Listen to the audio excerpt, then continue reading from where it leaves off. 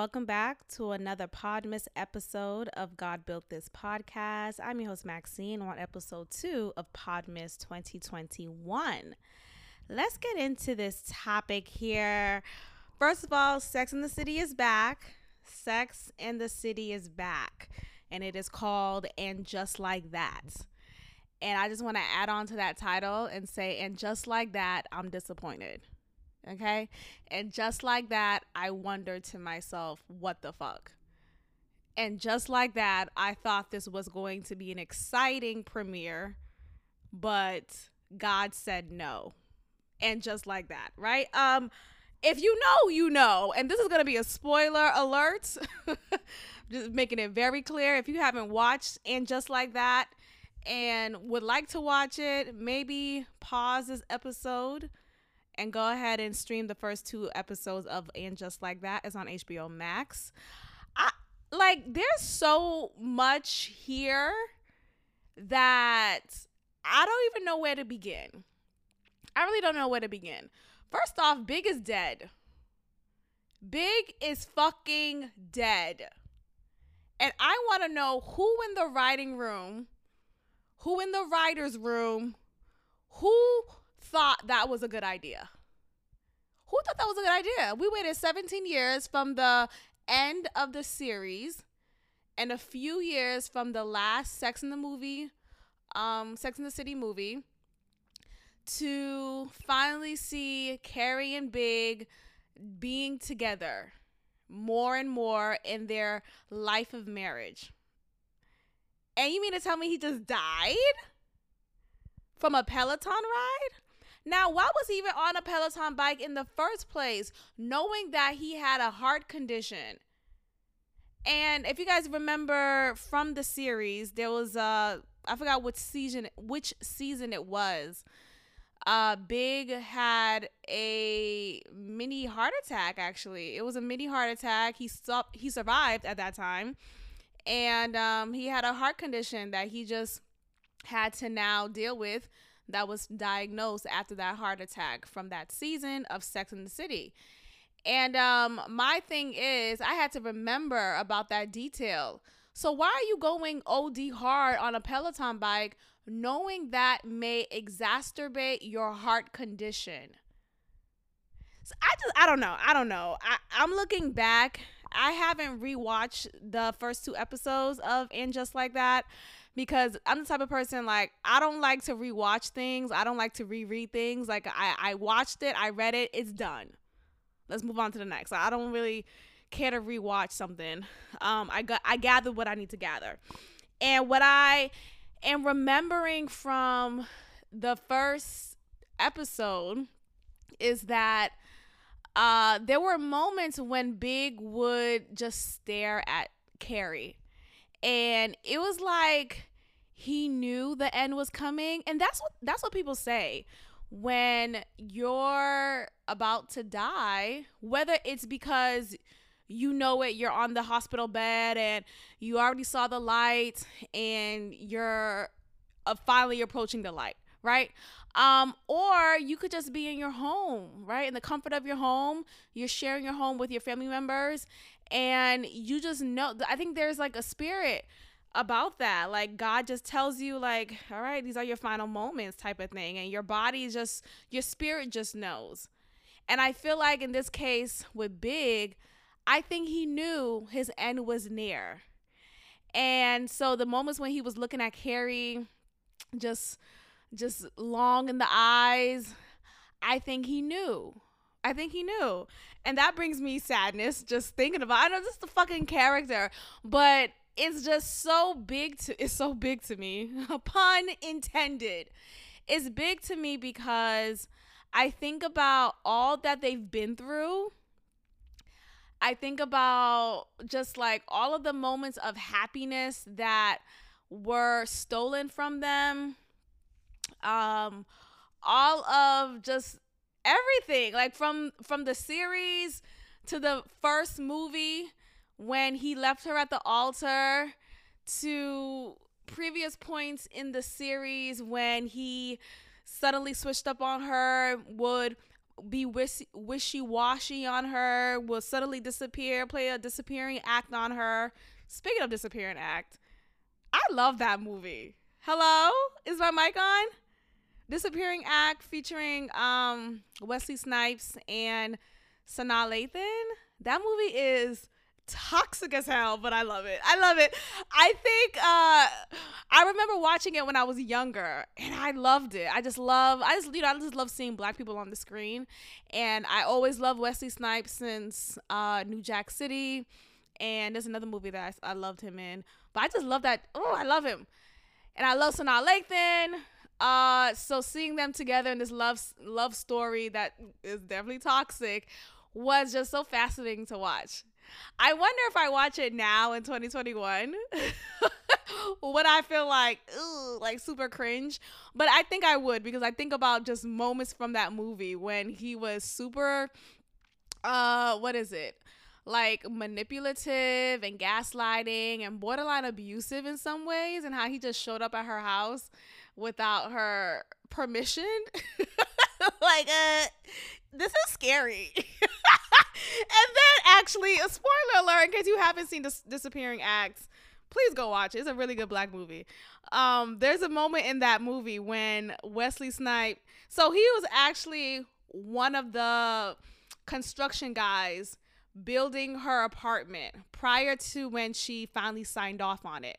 And so they met like that. As she was looking into the apartment and going through the open house, how she was moving in and the apartment was getting finishing touches, she met him as he was working on the apartment.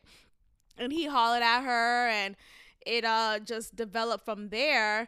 But that's already unprofessional, right? That's already actually very inappropriate. You cannot be at your job, literally at your job, and you're speaking to me in a way that is not professional and that's sexual. And he's looking at her up, and oh my God, that movie is actually very, very toxic. But yeah, there was one scene when they were like just starting off and they're dating, and she was mad at him, and this was before cell phones was a thing. And she was mad at him, and she didn't want to talk to him, but he was still relentless and wanted to see her. So he approaches her. No, he didn't approach her. He waited at her doorsteps, and this was in New York. So he waited at her steps prior to her walking up to the brownstone. And he's sitting at her steps, and she's walking home, and she finally arrives at her house, and she sees this nigga on her doorstep. Like, that is terrifying. I know we're dating, but like, nigga, hold up. What if, sometimes people could just switch up on you, and suddenly, with Wesley Snipes, he has that eye, that tick about him. Like, he is an amazing actor. I just love his acting. He's an amazing actor. And there's one scenes where he could be very, very romantic or just like sexy with it, yet he could just like suddenly switch up on you and have a crazy eye, crazy eye look. Anyway, let's get back to it. So I mentioned that because the name of that movie is called Disappearing Act. And Big from Sex and the City, from And Just Like That, he always played a disappearing act on Carrie. Always. And the fact that he finally is disappeared, right? The fact that he finally died, which sucked, it just also re-emphasizes all of the times he left her.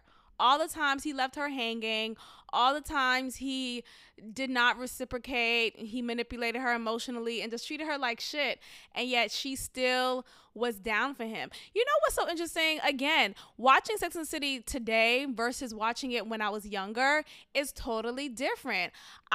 We used to idolize, and I'm saying we because I know many people who watch Sex and the City used to idolize and really fantasize about the relationship Carrie had with Big. Like, it was this sexy, ooh, like, this is the love that I want. Big is so handsome. I want a Big in my life. And when you really look at their relationship, he was a fucking asshole. And for him to leave her at the altar from the first Sex and the City movie, it really solidified how much of an asshole he was. And for them to still get back together, and her, like, look, Carrie isn't perfect at all, but Big, like, their whole relationship was horrible. And so to think about all the times that I and many others fantasized about that relationship, to finally realizing and pulling the wool from our eyes at how horrible that relationship was, is actually hilarious. Like, this, we got bamboozled. Let's get back to the show. So, and just like that, it's a new chapter of Sex and the City, and we know that Samantha Jones is no longer on the show, played by Kim Cattrall, and she was the fourth member of the Girl Squad. She was the overly sexual one, the one who had multiple partners, the one who was fabulous and just really got it going on. She, behind the scenes, her and Sarah Jessica Parker didn't get along. They did not have a great relationship. And so it eventually propelled into her not wanting to renew the show or renew her role. So they had to find some way to write off Samantha Jones. And I feel like the way that they did it was just so shady. They made it seem like Samantha Jones was all about the money. And as soon as she was dropped by Carrie from being her agent, her character was Carrie's agent for a while, and Carrie decided to drop her because she no longer needed her. And as soon as that happened, Samantha Jones just switched up on her and was mad at her and left New York and moved to London. And my thing is, they made it seem like Samantha Jones needed Carrie to really be successful. First of all, Samantha Jones always had bank. She always was just like overflowing with clients. She was always fabulous in her way. So for them to make it seem like Samantha Jones was, and you have to say Samantha Jones. You can't just say Samantha. You gotta say Samantha Jones. So that's why I'm saying Samantha Jones. But for the writers of the show, make it seem like Samantha Jones was this just like shitty friend who only cared about the money, when in all actuality, Samantha Jones was the down-ass friend everyone needs. Okay? Samantha Jones did not judge Carrie when Carrie decided to still see Big even while he was married to someone else. Samantha Jones did not judge any one of them when they had their strange sexual escapades. Samantha Jones was down for whatever. She's our ride or die friend. And for them to write her off like that is very insulting. And I feel like if I was Kim Cattrall, don't ever say my name. Don't ever say my character's name. This is my character. I don't know. I could find some lawyer that could help me with that case, because that's so fucked up how they did her. And then make it seem like Samantha Jones just is so petty that she can't return any of Carrie's messages, and you see on Carrie's phone that she is the only one texting Samantha Jones, and she's being the good friend by reaching out to her, by apologizing, by checking in on her, while Samantha Jones isn't saying shit. Like, cut it out. Anyway, so I hated how they wrote her off. Another thing about the writing. Now, I already had a strong feeling that there was going to be some woke bullshit going on with this season, with this new enterprise of Sex and the City. I just didn't realize how cringy as fuck it was going to be. And my God, it's cringy. Now, it's weird because back then, when Sex and the City was its own series, it was already cringy, as far as it was a big milestone for women to have 4 women on the screen who was out and open about their sexual escapades and, non-committal. And it was really big for the feminist movement and all that. Yet now it's cringy because you have all of this extra political woke shit. Now, there's a couple of scenes I want to get into. There's a scene when Carrie is now featured on a podcast, because, with Carrie, she had a career of being a columnist, and she wrote for a newspaper. And she was, when you write for a newspaper, you can't really hear that person, that the writer gets to hide behind a pseudonym, gets to just hide behind a name, and you don't even have to include your photo next to your column. Like, you could just hide behind your column. Now with the podcast, though, it's a little bit more intimate. You're hearing the person's voice. You're connecting with them every week or twice a week. So it's definitely different. And so now you see Carrie evolving into the times that is today of a podcast, which is great.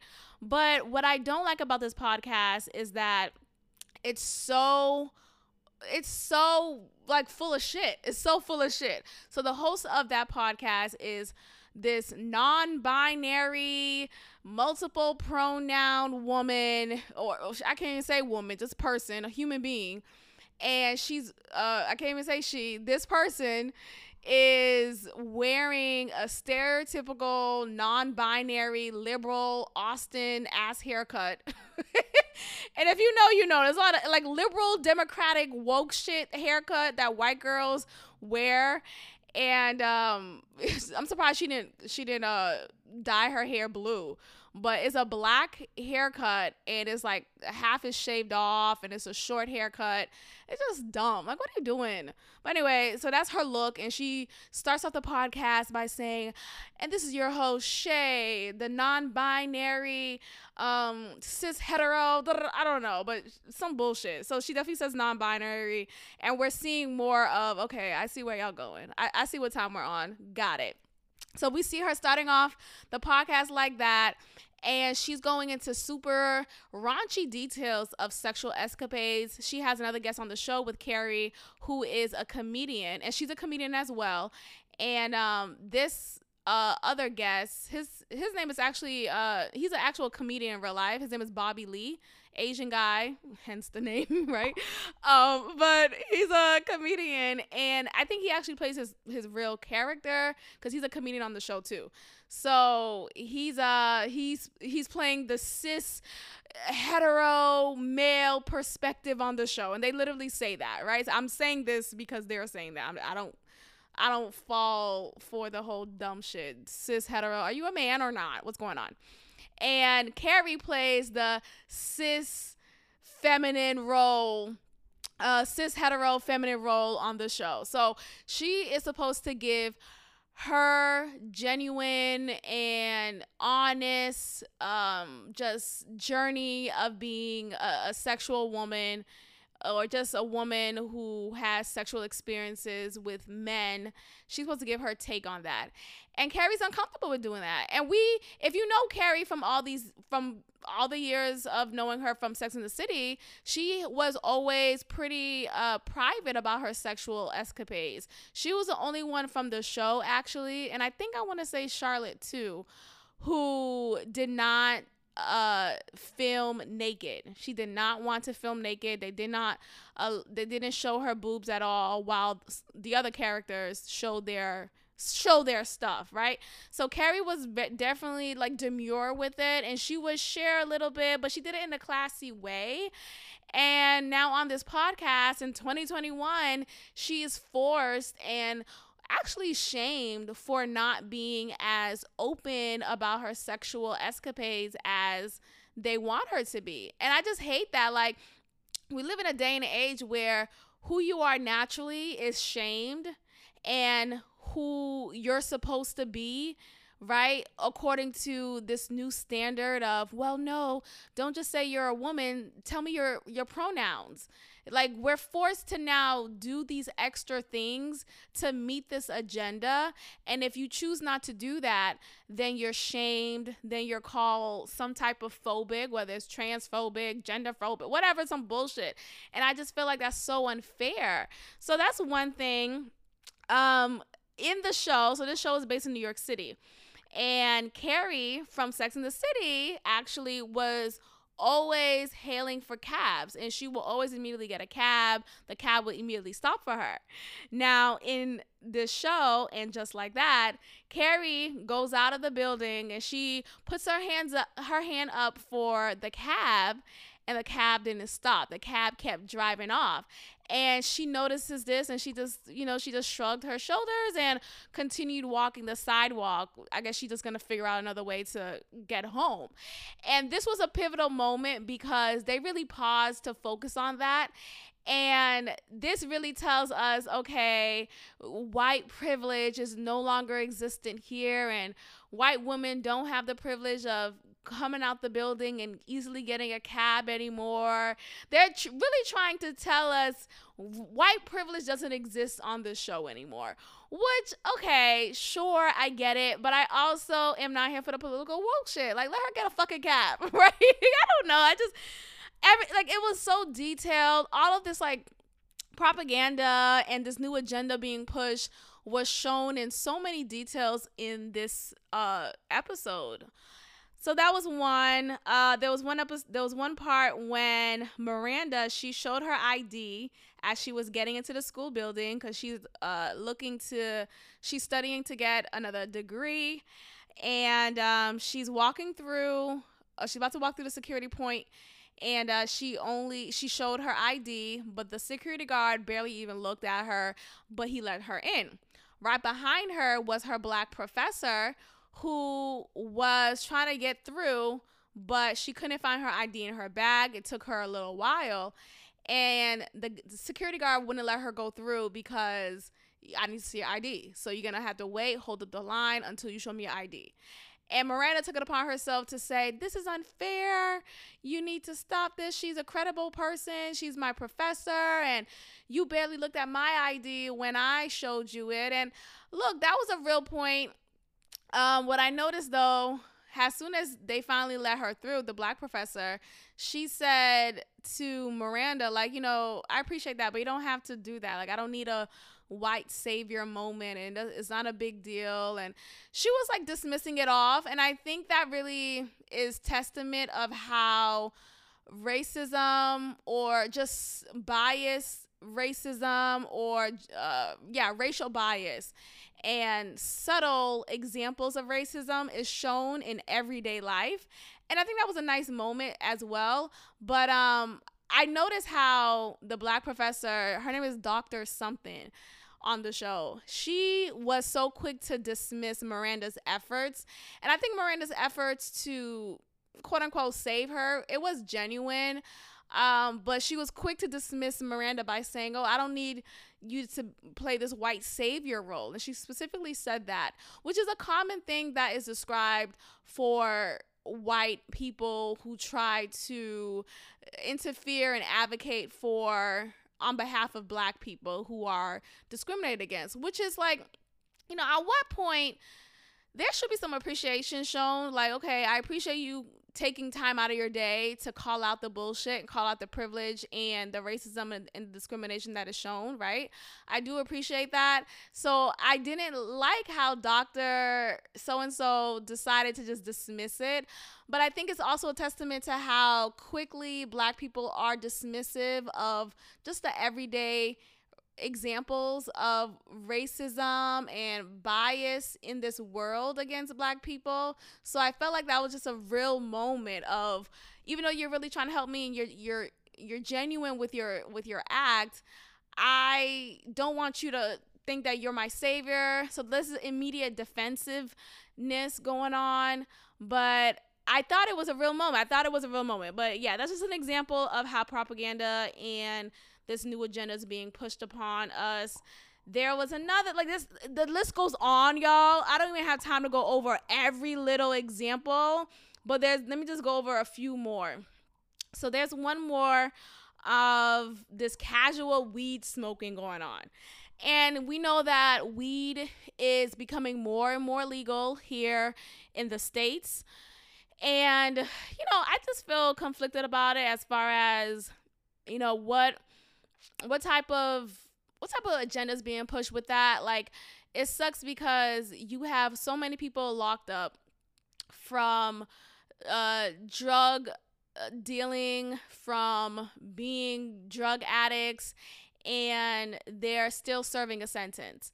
While you have places like Denver, Colorado, you have places in New York that is legalizing, if not already legalized, weed. And it's just, how do we get to a point where weed is legalized, yet there are people still serving sentences for selling weed? Like, that doesn't even make any sense. So I feel like if we're going to legalize it, then we should free those in jail who have been sentenced solely based off of weed, whether it's selling weed, whether it's been caught with a bag of weed. It just sucks. So I hate that. And when we on this show, there's examples of Shay, the podcast producer who I was just talking about. She is walking around with her weed stick, and it's not even like actual, it's not a joint. It's this like little machine thing that's like a portable smoker that it's electrical. It's like electrical smoker, and then you put weed in it, and she's just smoking it all about in the elevator, in the funeral home of Mr. Big, in like just in buildings. And I'm just thinking to myself, how did we get here? How did we fucking get here? It just reminds me of Dope Sick, that Hulu show I was talking about before, how all these like big companies, big pharma, these sales representative, they get away with selling drugs. They do it in a legal way, quote unquote, even though it's illegal, really. But they find a way to just kind of go around the system. And it's unfair because you have so many people locked up for doing the very same thing. It really grinds my gears. So that sucks. That's one example. So it's like, okay, what are we trying to push here? Where it's like rubbing it in people's faces of all the people who have been incarcerated for this very thing that you're smoking in the elevator now, and you're doing it so casually. Like, she gave Miranda's son, Brady, who is 17, sure, he's almost legal, but it's like, why are you just freely giving away your drug to people around you? Like, if you're gonna be a pothead, and this is what I hate about potheads, if you're gonna be a pothead by yourself. Like, you don't have to influence others or engage others into your potheadedness. Like, let that not be a thing. And that moment when Shay was at the funeral for Mr. Big, and she was outside with Brady and she's smoking with him, it's like, first of all, he's a kid. And that's what I also feel like is another pushed agenda from the LGBTQIA plus community. You have them just trying to normalize every little thing. Next thing you know is going to be MAP. Remember that acronym I talked about previously? Let's move on to another example. So, no sex shaming minors. So this is what I wrote down here, because Brady, who is Miranda's 17-year-old son, who is a genuine redhead. First of all, can we talk about Miranda not being a redhead anymore?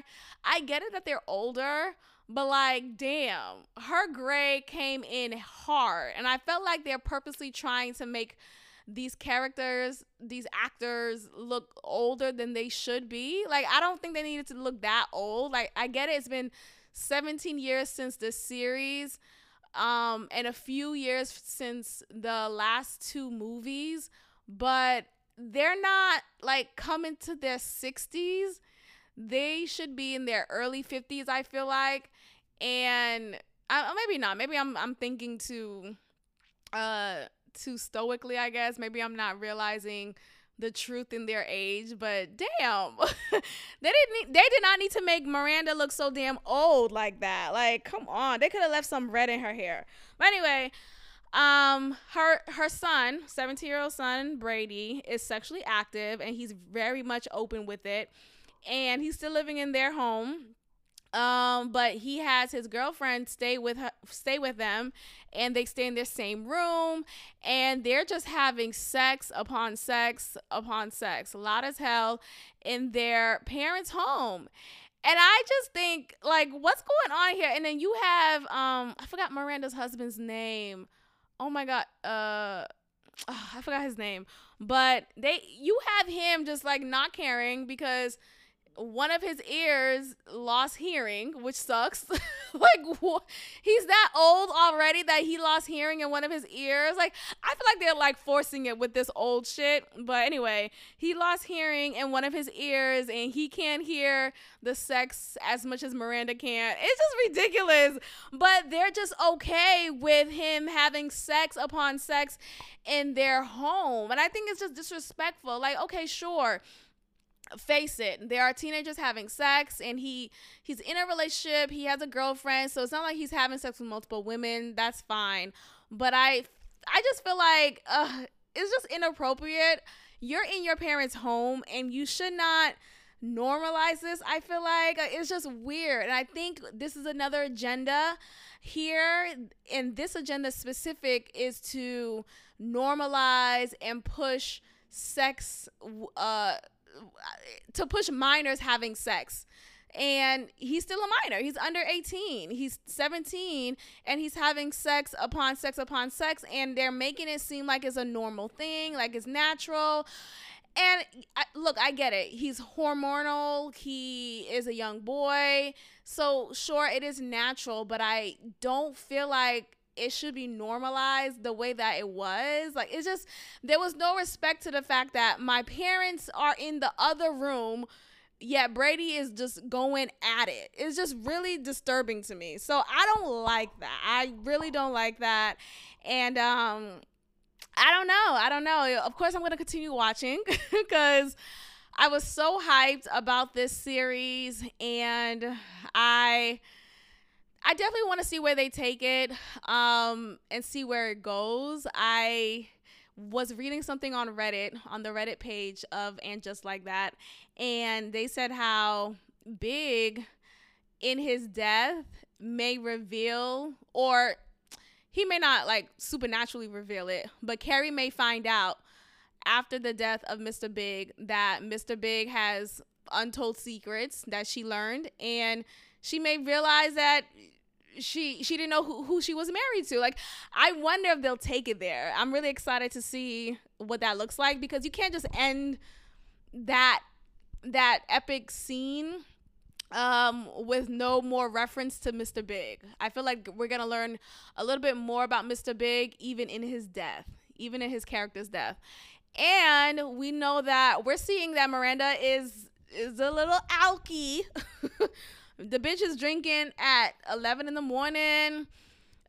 She's aggressive with it. Like, she needs to have her first drink. It's just really strange. So we'll see where that came from. Like, where did that come from? Like, nowhere in the series or in the movies did we see moments of Miranda not having things in control, not having things together. So I wonder where this alcoholism comes from, because with every addiction, it comes from a place of insecurity. It comes from a place of lack of control, and I wonder where she feels that. So I'm excited to see where that unfolds.